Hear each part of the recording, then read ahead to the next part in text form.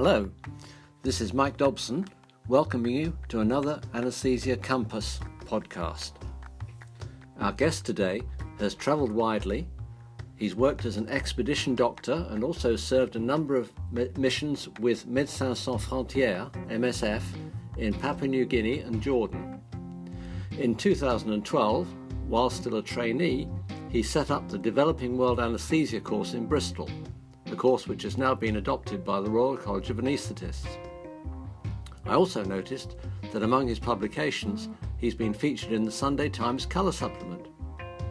Married to Amy and with two small children, he now works in Bristol as a consultant anaesthetist. Ben Gupta, welcome to the Anaesthesia Compass podcast.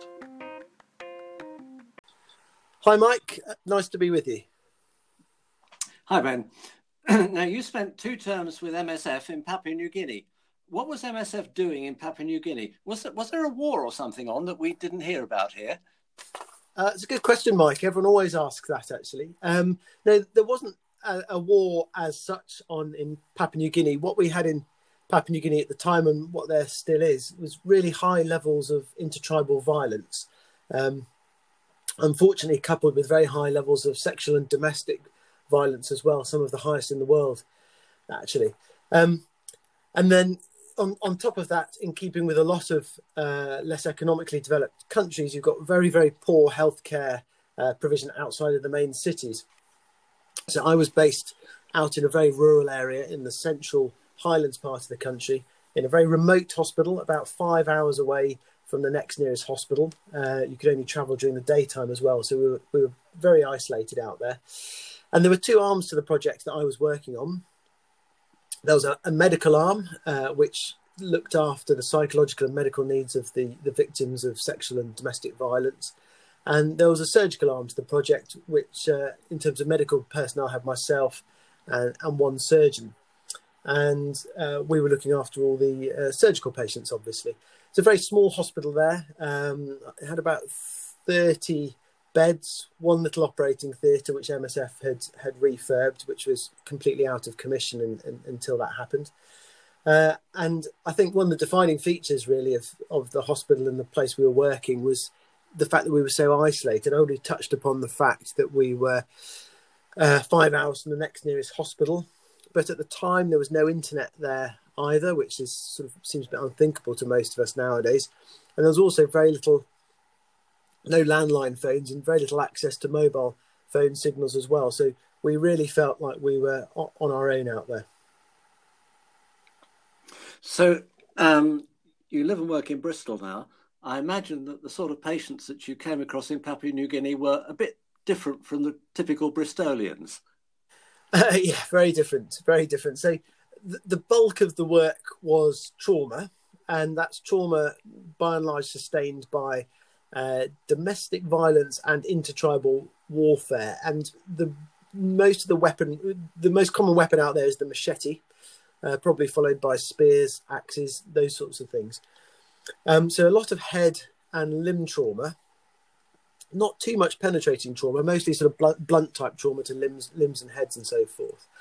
But alongside that, we also had, of course, the normal surgical emergencies that you see anywhere in the world, the appendectomies and normal kind of cuts and scrapes and things that you get, especially in a country of subsistence farmers. And then, of course, obstetrics, as one of my neurosurgical colleagues at the hospital up the road likes to say, obstetrics, it doesn't matter where you go in the world, you can run, but you can't hide. There's always obstetrics. So that sort of made up the mix of patients. The other thing that sort of made them very different, I think, to the patients that we see in Bristol was that, thinking more about the trauma patients here, was that we got the patients very late. So often they'd travelled many hours over ground, carried on bush stretchers made of bamboo and things like that. So they were very cold, very shocked by the time we got them. It's a state that required really decent resuscitation before we did anything, which we don't normally see in Bristol. And of course, the anaesthesia was very different for these sorts of patients as well. I'm not sure whether to touch on this too much now, but it was basically a mixture of general anaesthesia with halothane from an Oxford miniature vaporizer, ketamine and regional anaesthesia. The other slightly interesting thing that I wasn't aware of before I went out there was that in Bristol I'm used to sort of seeing patients once or perhaps twice, but being A, the only anaesthetist there, and B, coming to realise the fact that mostly trauma patients come to theatre multiple times, sometimes dozens of times, because all their injuries are dirty, they all get infected, so they come back repeatedly, day after day after day, to have wounds, debridements and so forth. And that was something I hadn't sort of considered or thought about, actually. So you were the only anaesthetist there. How did you get on being on call all the time without a break? Yeah, that was fairly tough at times. The work stream there was actually, what worked to our advantage to a certain extent was the fact that it was very dangerous to travel at night. I mean, that doesn't work to the advantage of the patients necessarily, but people seem to just, when the sun went down, people sort of seemed to stop fighting. So, and it was also very dangerous for them to travel overnight because of all the bandits, and, as they call them. So we didn't have too much at night time, which made it manageable. But when you're the only person, you only need a little bit at night time before you can get quite exhausted. So, but I think that's one of the most difficult things when you're working with MSF, is managing your time, managing your own tiredness and fatigue levels. Because when you work in the UK, systems are in place that do that for you. It's against the law for you to work more than a certain amount of time. You know, even if you are looking tired at work, perhaps within your shift, people will help you. But when you're out on your own and there's only you have to manage that yourself. And you realise quite early on, I think, especially in a project when you're there for a period of time, that it's a marathon, not a sprint. And if you don't set some boundaries and look after yourself a little bit, then you can sort of crash and burn fairly quickly. Indeed. Now, I have said to people in the past that in a situation like that, sometimes giving the anaesthetic is the easy bit. We all get frustrated at times, but were there things that frustrated you in Papua New Guinea that are different from the sort of frustrations that you find at home? Yeah, that's a really good point, actually, Mike. I thought that, you know, within about a month of being there, I thought, when I went out there, I was very worried about how I was going to manage the anaesthetics and so forth. And in fact, that turned out to be the most enjoyable, straightforward part of the whole thing. You're right. In some ways, there are many less frustrations than working in the NHS and in the UK. When you're working in a very small team, you can be very nimble. There's not much red tape in your way. So if we felt that the way we were doing things in theatres and on the wards wasn't working, the surgeon and I could put our heads together with the ward and theatre nurses, make a change, enact it the next day, and see if it works. And if it didn't, we'd try something else. And it was a real pleasure to be able to work like that, actually. I mean, there's always frustrations. I mean, I think it's normally the non-clinical stuff that I've found on MSF projects that can frustrate you. Specifically, working in very small teams in close proximity for long periods of time can get difficult. When we're working in the NHS and we have a list with a surgeon that we perhaps don't see eye to eye with, you can grit your teeth, get through the list and go off home at the end of the day. But I was there for 6 months, and the same surgeon was there for the majority of the time, and we would do our morning ward round together, go to theatre, have lunch together, go back to theatre in the afternoon, have dinner together, have a drink after dinner, play chess, go to bed. Then when we're on call, the walls between the rooms are so thin that he just used to bang on the wall and tell me when there's a case that needs to go to theatre. So you can imagine you can get sort of pressure cooker type environment at times when there's very little room to escape. Thanks. You've already touched some of the positive things, but was there any other things that you'd like to tell us that were particularly enjoyable or satisfying or worthwhile that you got involved in? Oh, lots of it. I mean, one of the most enjoyable, satisfying things we achieved when I was there actually was the fact that there were, in amongst all the larger trauma, there was a steady stream of people with cuts on their hands and feet. No one really wears shoes there, and people work in the fields all day. And these people seem to come in repeatedly with quite nasty abscesses. And these were a huge burden on the theatre, people coming in for INDs and washouts of their hands and feet.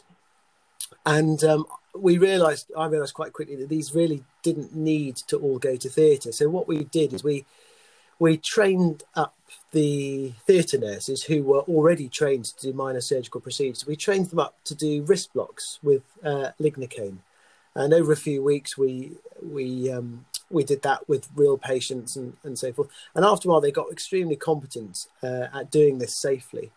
And so we set up what we called a minor operating theatre, where they, over the course of the day, would anaesthetise people's wrists, then sit them in the corner, wait until their hands were nice and numb, and then do the INDs. And that was a really satisfying thing to do because it was increasing the skill set of the local staff, which they enjoyed, and it also took a huge pressure off the main operating theatre, so that freed it up to concentrate on the bigger stuff.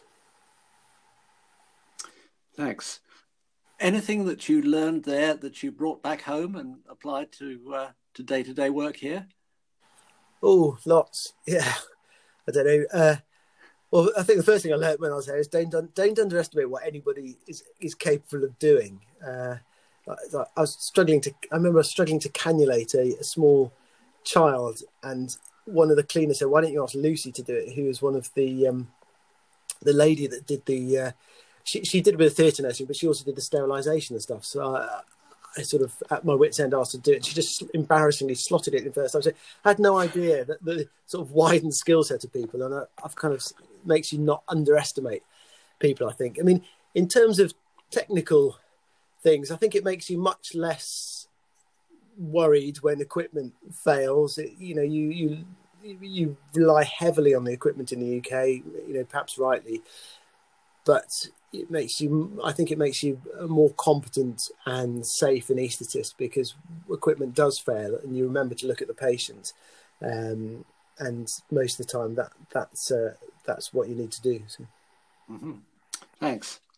Now, your latest trip with MSF, I think you were in Jordan. Very different situation. Tell us about some of the differences, both in terms of what came through the door and what your role was on the team. It was on the surface, it was quite a similar sort of project because it was a trauma surgery type project. But and I went out there thinking this will be fine. I've done it for 9 months in Papua New Guinea, and in fact, it was a very difficult project for me. I found it very challenging to begin with. It was, instead of being in an isolated rural hospital, MSF had sort of brought back into commission an unused theatre, which was within a working government hospital. So quite a busy sort of small district government hospital in the north of Jordan. And because we were in that setting, we actually had access. We paid the hospital for access to some of their facilities when they weren't using them. So we could use their MRI scanner if it was free, for instance. And we had access to their blood bank within limits. So by MSF standards, it's a sort of luxury project in terms of drugs and equipment and so forth. But the thing I found difficult was the patients, and I was quite used to sort of single injury type patients, although people in Papua New Guinea had quite awful injuries, traumatic machete amputations of limbs.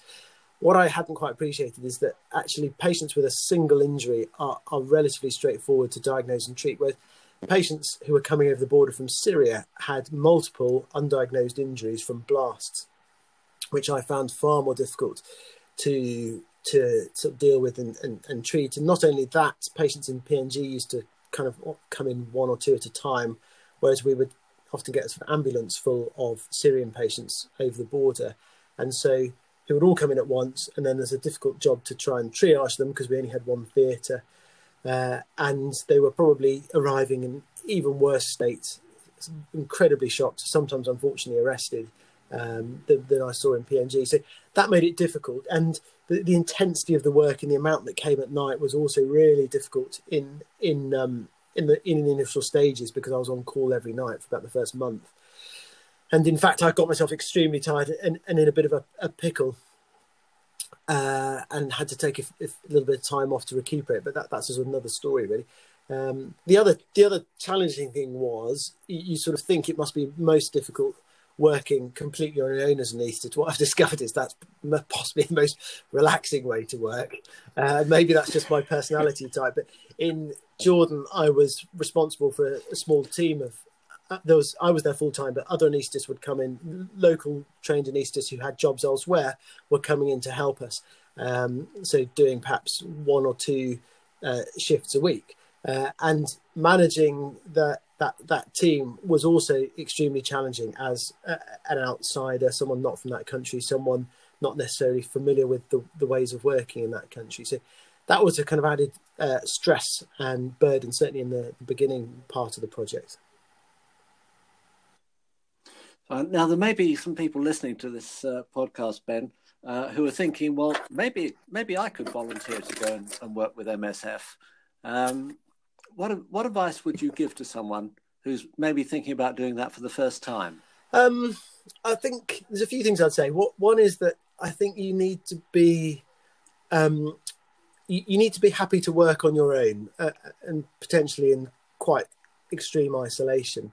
And by that, I don't mean that you need to be the most experienced anaesthetist in the world who knows absolutely everything and can do absolutely everything, because I don't think they necessarily equate. You just have to realise that you will have to make decisions without anyone else's input at times, and you have to be able to live with those decisions. And they don't always have to be correct. No one makes correct decisions every single time, but you do have to make decisions and you do have to live with them. So I think you just have to be sort of comfortable with that, really.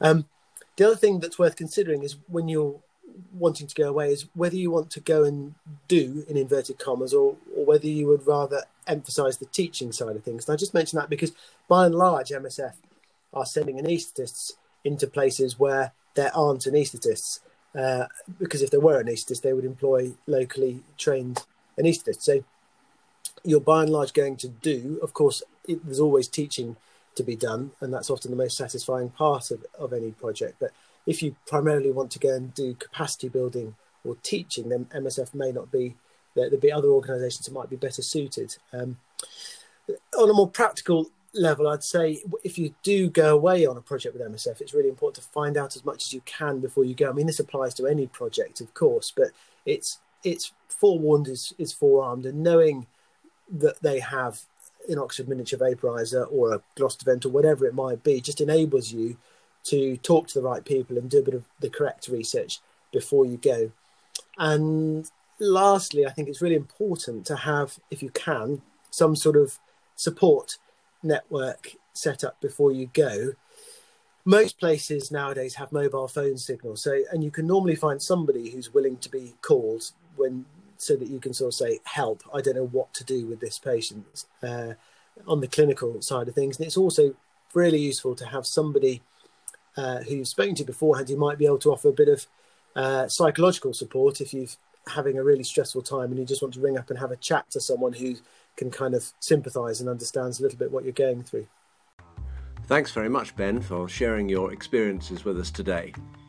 Next week, Ben's going to be talking about the different clinical techniques you need to master if you're going to do the sort of work that he's been doing. Thanks to all our listeners for joining us this week. We hope that you'll subscribe to these podcasts and tell your friends about them. You can subscribe and download them from wherever you normally get your podcasts. If you're interested in knowing about future courses when they do restart, then keep your eye on the websites of the University of Oxford and the Royal College of Anaesthetists, where you'll also find details of the online course that's happening in November this year. For now, from Ben and from me, it's goodbye. Goodbye.